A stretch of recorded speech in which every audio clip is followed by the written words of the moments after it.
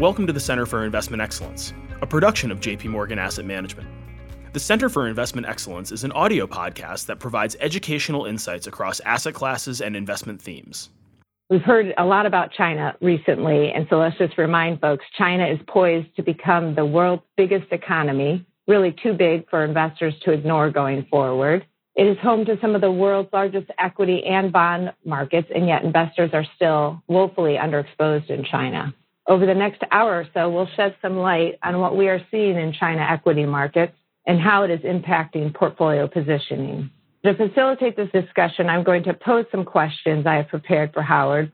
So Howard, thank you so much for joining us today. I know it's getting late for you in Hong Kong, so why don't we dive right in with some questions. Let's start with the market in China and what your experience has been over the past few months as China has gone through the pandemic. Yeah, I think the experience I've had is actually similar to the news flow that's come out about the pandemic. So I think it began early in the year with reports of a pneumonia. The local authorities denied that there was an issue, and to the extent that there was something happening, they said it was easily containable. And as a result of that, the markets traded quite well along with global markets at the beginning of the year, and then went into Chinese New Year. And it was really during the Chinese New Year holiday that we started hearing more about the scale of what was happening and how contagious the virus was. Essentially, our markets were closed, global markets sold off. When our market reopened after Chinese New Year, basically every stock was limited down, which is 10% in China A.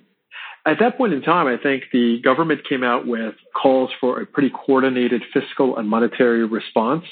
So by the next day, there was a rebound, and then China essentially stabilized. And it really only became a question mark again when we saw that the virus went global. In other words, I think if you trace the path of the average investment professional in China, they kind of went through the ups and downs emotionally and market-wise of what was happening with the virus and the amount of government support put behind it. I think within the market, though, there were very, very large divergences because I was just really talking about index levels. And we can get through some of that, but in very stark terms, essentially companies that could grow despite the state of the overall economy, i.e. companies that were growth companies and not necessarily very cyclical, companies that had things to do with digitalization, software, companies that had something to do with healthcare, companies that had something to do with the electric vehicle future, 5G infrastructure. All of these kinds of stocks in China actually went up. Some went up quite a bit. And then stocks having to do with the big, broad economic cycle, whether it's banks, commodities, construction companies, and the like, actually went down quite a bit. Underneath the surface of a market that went down pretty sharply and it kind of rebounded from there, there were just a lot of divergence in sector performance. Much of it really to do with how investors were thinking about the impact of the virus on various subsectors over the longer term, and also really baking in the reality that rates might be lower for longer, not only in China, but on a global basis as a result of the devastation caused by the pandemic. A real divergence in terms of sector performance during this time period. When you think about your investment process and the recent changes that we've seen in the market and the monetary and fiscal stimulus that's taken place in China and really the rest of the world, has it impacted your investment process at all? The short answer is no, because we came with an investment process basically built on a few research pillars. The first one is what we call strategic classification, and that's thinking about companies within the context of their industries over a longer term. Think about structural changes that could happen to industries, think about secular trends underlying demand, whether on the corporate side or on the consumer side. And that really provides a qualitative foundation for the kinds of companies you want to invest in. And that's relevant in every type of circumstance, trying to buy the best businesses that generate high returns on capital and then deliver that return to shareholders over time. The second pillar we tend to look at is we think about valuation on a longer term basis. So in other words, when we go into a situation like we are in right now, where there's a massive shock to results over a short period of time, but hopefully a rebound as we get into year 2, year 3, year 4 after the virus, this is the way our valuation system is built. So in some ways, our valuation process is well adapted to situations like we're seeing right now, which is essentially the equivalent of a natural disaster. And then the third pillar that we build our process on is what we call the risk profile analysis, and thinking about environmental, social governance issues for companies over a period of time. And a lot of these kind of questions focus around the sustainability of a business, its ability to weather downturns, such as the one we're in right now, its ability for a company to basically deliver great outcomes for the broader society that is part of. That's also quite relevant. What we really focus on is strong businesses that will do well over time, that treat their shareholders the right way, treat their communities the right way. And as a result of that, we think it's an all-weather process, and it's a process that we really hold on to and really come back to during periods like this. Thus far, I think the returns in our strategies have been pretty satisfactory as a result of this, which give us even more confidence that staying with what we know and the way that we look at companies and industries is the right thing to do, even though there's so much happening around us in terms of the economic cycle and in terms of politics and the like. Great. Thank you. You mentioned before some of the winners in this situation were digitalization, healthcare, electric vehicles, and 5G. Can you elaborate on that a little bit? And on the flip side of that, can you just talk about some of the risks that you're seeing? What's keeping you up at night as you evaluate opportunities for this portfolio? It's like a lot. But first on the opportunity side, when we think about constructing portfolios, and I represent the growth part of our book of business, we usually think in terms of big subsectors with strong underlying growth trends. And roughly speaking, they fall under three really broad thematics or sectors. One is the healthcare opportunity in China. Second is the technology opportunity in China. And the third one is the consumer opportunity in China.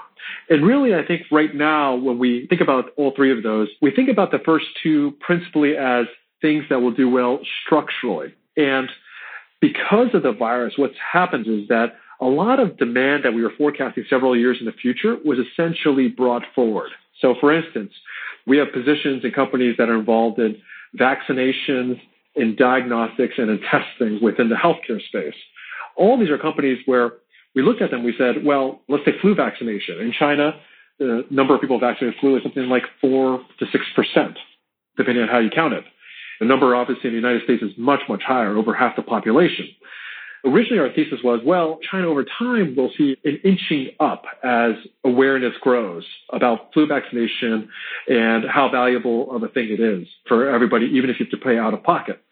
Obviously, I think now we're in a situation where awareness of what this can do, whether for an individual in terms of keeping you healthy, keeping you away from hospital, or from a public health standpoint, i.e. keeping people who do not need to be in a doctor's office or in a hospital away from there because they can get a vaccination, has become much more important. These kind of healthcare trends are ones where we thought penetration might have been, call it 15% 5 years from now, and all of a sudden it could be 15% next year, and it could be 40% 5 years from now. With healthcare, broadly speaking, we see a lot of opportunities like that. On the technology side, we've invested in companies that, for instance, provide China's version of Microsoft Office, but it's given away essentially free in China. You basically subscribe for extra features and then get rid of advertising like we do with apps on the Apple App Store.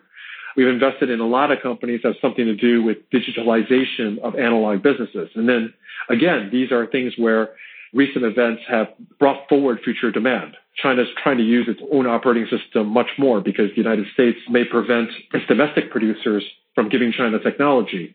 But at the same time, and also when we look at something like digitalization, there's a current need that's grown a lot. And then the future need actually has grown quite a bit also because people realize it's important for companies to be able to automate as many processes as possible, for company managements to have a lot of information at their fingertips and be able to analyze it. It's important for people to be able to work from home and work from the road in a very effective way. Again, I think within tech, and especially within the technology parts of our China A portfolios, which are very software and digitalization focused, there is a future opportunity that was brought forward to the present time, and the future opportunity is a lot bigger than we probably thought it was or hoping it would be. And then finally, within consumer, I think it's much more niche, and I would say that consumer right now, it's pretty well trodden. So there are a lot of these producers that also analogous to the healthcare and tech type companies where the current situation benefits them in some way, and it will change behavior for their consumers over a longer period of time. Taking a step back and kind of summing up, we probably see the best opportunities in healthcare and tech right now, particularly in healthcare along diagnostics, testings and services, in tech, in the software space, broadly speaking. And then we see some niche consumer opportunities also, although I think from a longer term standpoint, and particularly in the near term, there might be an upcycle, and we talk about a little bit later how the Chinese consumer is doing, where there might be a little bit of a cyclical bounce. We also see tactical opportunity in consumer. Overall, there's a lot of things to be excited about. Now, on the risk side, I think the principal things are reasonably straightforward. Number one, I think China went into the virus and then crafted this program thinking that the virus would be the equivalent of a heart attack and that the patient would be resuscitated and we have a V-shaped recovery. I think what China did not gauge successfully was the possibility that the virus would go overseas. We do worry about the longer-term damage that could be done into economies all over the world and what that would mean for China's export and manufacturing businesses. I think the second thing that's happened, which has obviously got a lot of headlines of late, is China's foreign policy and the geopolitical environment it functions might have just gotten a lot worse. It's had its bad moments. The phase one trade deal was signed with the United States. It looked like things were, at the very least, stabilizing, but now it looks like we could potentially take a leg down. So geopolitics is on our mind in terms of sanctions, tariffs, and other breakdowns or disorderly breakdowns in the way that the U.S. and China economies are interlinked. So we do worry about these two things. And then finally, I think from an overall standpoint, we do worry a little bit about valuation because there have been rallies in a lot of the types of stocks that we like to look at in terms of the growth areas in China. We do worry that the average investor might be a little bit more short-term in some of the things they look at. They start looking at 1 year PE, et cetera, and then we might get a little bit of a valuation correction.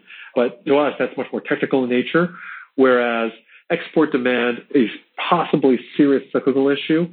And the second issue, geopolitics and the way things work out between the U.S. and China, that could be a structural issue that could create a new set of winners and losers within China, but overall would make China as an economy a bit of a loser, just like it would make, I think, the global economy a bit of a loser if the U.S. and China decouple. Great. Thanks for the summary there. You mentioned valuations. Can you just talk about where you're seeing valuations currently, how you're valuing companies, and were they stretched before entering into the economic shutdown? Sure.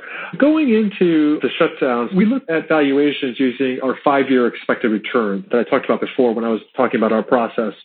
And roughly speaking, going into the serious part of the shutdown, so after the markets fell that first day after a long Chinese New Year holiday, we were starting to look at China and MSCI China valuations, call it in the mid to high teens. Now, we've seen, particularly I think in China A, we've seen a bit of a rally since then. So now within our coverage universe, we see something that's much more in the mid-teens, call it about 13% or thereabouts.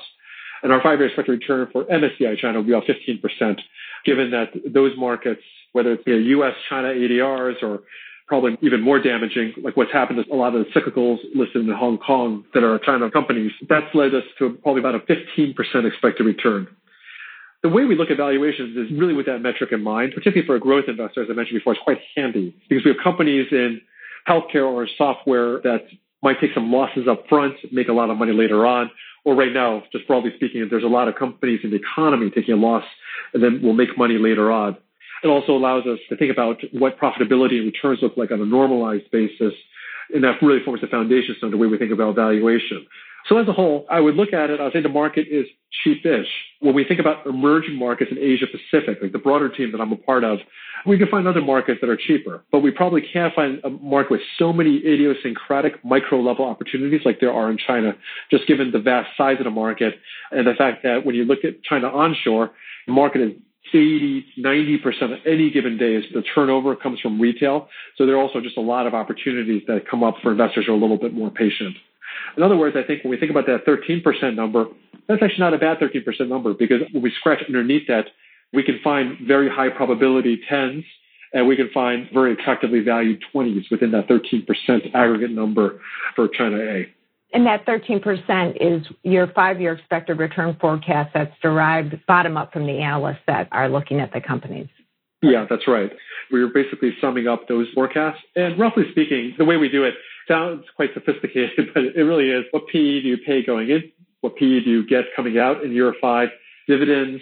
We FX back to US dollars. And of course, the foundation for returns is earnings growth over those 5 years. It's a pretty simple formula that we're using, but we're applying it on a bottom-up basis with our companies and then just summing it up into that 13% as opposed to deriving that 13 top-down. Got it. Thanks.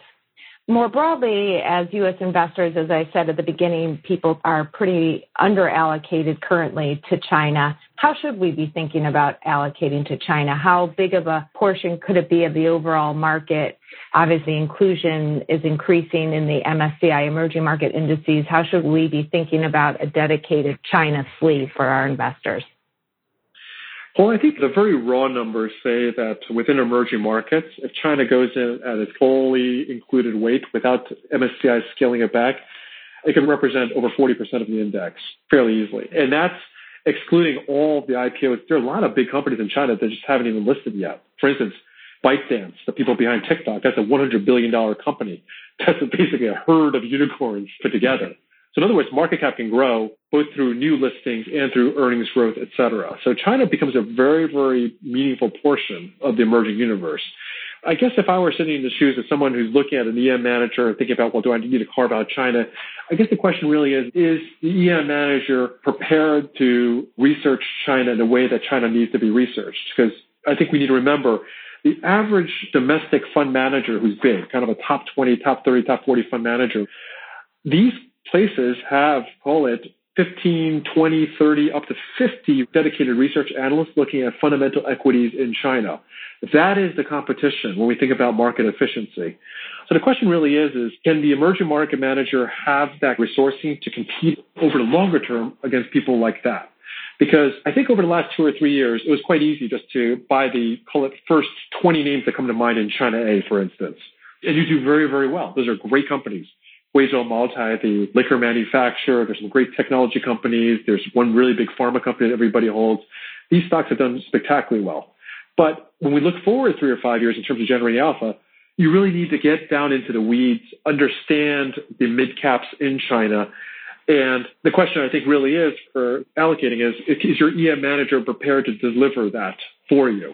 And happily, I think, for instance, we're obviously the JP Morgan call, we'll say, hey, we're able to do that. We actually have that much in terms of resourcing on the ground. Not every emerging manager, even great ones, have that kind of resourcing. And that's fine right now when the China universe is 10 or 20 A shares plus Tencent plus Alibaba. But the way the China universe might look in 3 to 5 years, when it gets much bigger in the index and it gets much more complex and difficult to outperform other people, that's really a question, I think, of structural resourcing, because you need to have a lot of people looking at it. And there's also a language barrier, of course, because the people looking at it will need to be able to speak, read, and write Chinese. And preferably, you'll have people who are representative of all the various regions of China, because in terms of predicting consumer demand, thinking about government activity, et cetera, it always helps to have people who are just really grassroots from there. So really, I think, thinking as somebody who's principally a China manager, that's probably the way I would think about emerging managers and whether one would need to think about China separately. Can they deliver that type of solution and bring you the whole market and the whole economy?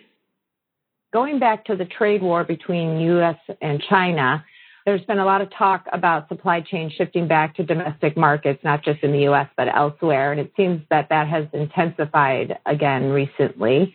What's your view of the likelihood that this will occur, and who would be some of the winners and losers if it does? Let me try to answer that question a couple of different ways. First, from a self-sufficiency standpoint, with things like medical equipment and certain necessities, I think there's a 100% chance. I happened to be on a panel a couple of weeks ago with a couple of prominent economists. One was Penny Goldberg, who used to be at the World Bank. The other one was Austin Goolsbee, who used to be with the Council of Economic Advisors. And just talking through countries and regions around the world. And this is a universal trend that having gone through this pandemic, countries with the capability and with the capacity to do it would want to be able to produce a lot of their own medical equipment, reagents used in medical testing, of other kind of mission critical goods for the economy. So there's no question that everybody will want to move farther towards self-sufficiency. But in terms of kind of the broader picture, I think that you're referencing with the U.S. and China and supply chains outside of these necessities, I think that there was, I don't want to call it a decoupling, but there's already a shift away from China prior to the Trump administration, prior to the trade war. And that was a very natural economic shift because China just got expensive. Because a lot of the things that we were talking about, sophistication, Chinese corporates are ready for software, consumers are becoming much more sophisticated. This is a result of average incomes in China having gone up a lot over the last few years. The currency appreciating from back when it was fixed to where it is now, a reasonable amount as well.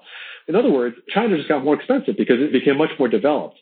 So because of that, supply chains had already been shifting. For instance, in our broader offshore China portfolios, we own shares of a company that is the biggest and best textile player in the region, possibly in the world. This is the outsourcing, the upstream supplier for some people like Nike and Adidas. And this company had already shifted half of its production out of China, where it was based in eastern China, into countries in Southeast Asia. So it's got a big plant in Vietnam, and it also has capacity, for instance, in Cambodia. So this has already been happening. In the same way that Japan kind of gave way to Taiwan, Taiwan gave way to China, China was already giving way to Southeast Asia. They're also companies with globalized footprints because of the way that tariffs are set up. So, for instance, we own a company in Taiwan that makes servers as well as TVs with a significant capacity in places like Mexico because of the tariff regime there as a result of the old NAFTA and now the USMCA.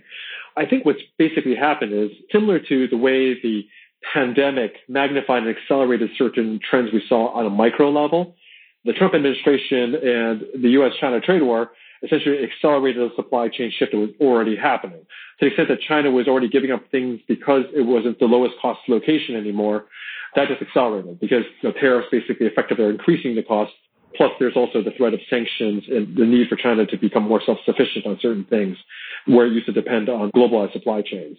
So I think we'll probably see a lot more thinking around a portfolio around tech manufacturing in China built around this. Like, what does China need to become self-sufficient in? Where does China have the capability to be self-sufficient? Where you have a company that's able to produce something at a profit and not just produce a lot of substandard goods at a loss. So this is something that's already been happening. It's accelerated, and it's something that's already informing our investment thinking. Okay, great. Well, Howard, thank you so much for your time today. We know it's getting late there, and you're hopefully going to head off to dinner with the family, or at least a bedtime story. We appreciate everybody for joining in today. And if you have any questions or would like any additional information on what we discussed, please reach out to your JP Morgan client advisor. For institutional wholesale professional clients and qualified investors only, not for retail use or distribution, not for retail distribution. This communication has been prepared exclusively for institutional, wholesale, professional clients and qualified investors only, as defined by local laws and regulations. The views contained herein are not to be taken as advice or a recommendation to buy or sell any investment in any jurisdiction, nor is it a commitment from JP Morgan Asset Management or any of its subsidiaries to participate in any of the transactions mentioned herein. Any forecasts, figures, opinions or investment techniques and strategies set out are for information purposes only, based on certain assumptions and current market conditions, and are subject to change without prior notice. All information presented herein is considered to be accurate at the time of production. This material does not contain sufficient information to support an investment decision, and it should not be relied upon by you in evaluating the merits of investing in any securities or products. In addition, users should make an independent assessment of the legal, regulatory, tax, credit and accounting implications and determine, together with their own professional advisors, if any investment mentioned herein is believed to be suitable to their personal goals. Investors should ensure that they obtain all available relevant information before making any investment. It should be noted that investment involves risks. The value of investments and the income from them may fluctuate in accordance with market conditions and taxation agreements, and investors may not get back the full amount invested. Both past performance and yields are not reliable indicators of current and future results. JP Morgan Asset Management is the brand for the asset management business of JP Morgan Chase & Company and its affiliates worldwide. To the extent permitted by applicable law, we may record telephone calls and monitor electronic communications to comply with our legal and regulatory obligations and internal policies. Personal data will be collected, stored and processed by JP Morgan Asset Management in accordance with our privacy policies at https://am.jpmorgan.com/global/privacy. This communication is issued by the following entities. In the United States, by JP Morgan Investment Management Inc. or JP Morgan Alternative Asset Management, Inc., both regulated by the Securities and Exchange Commission. In Latin America, for intended recipients' use only, by local JP Morgan entities, as the case may be. In Canada, for institutional clients' use only, by JP Morgan Asset Management, Canada Inc., which is a registered portfolio manager and exempt market dealer in all Canadian provinces and territories except the Yukon, and is also registered as an investment fund manager in British Columbia, Ontario, Quebec and Newfoundland and Labrador. In the United Kingdom, by JP Morgan Asset Management, UK, Limited, which is authorized and regulated by the Financial Conduct Authority. In other European jurisdictions, by JP Morgan Asset Management Europe S.A. Grave RL. In Asia Pacific, APAC, by the following issuing entities and in the respective jurisdictions in which they are primarily regulated: JP Morgan Asset Management, Asia Pacific, Limited, or JP Morgan Funds, Asia, Limited, or JP Morgan Asset Management Real Assets, Asia, Limited, each of which is regulated by the Securities and Futures Commission of Hong Kong. JP Morgan Asset Management, Singapore, Limited, Company, Reg. number 197,601,586K, which this advertisement or publication has not been reviewed by the Monetary Authority of Singapore. JP Morgan Asset Management, Taiwan, Limited. JP Morgan Asset Management, Japan, Limited, which is a member of the Investment Trusts Association, Japan, the Japan Investment Advisors Association, Type 2 Financial Instruments Firms Association and the Japan Securities Dealers Association and is regulated by the Financial Services Agency. Registration number Kanto Local Finance Bureau, Financial Instruments Firm, number 330, in Australia, to wholesale clients only as defined in Section 761A and 761G of the Corporations Act 2001, Commonwealth, by JP Morgan Asset Management, Australia, Limited, ABN 55,143,832,080, AFSL 376,919, Copyright 2020 JP Morgan Chase & Company, all rights reserved.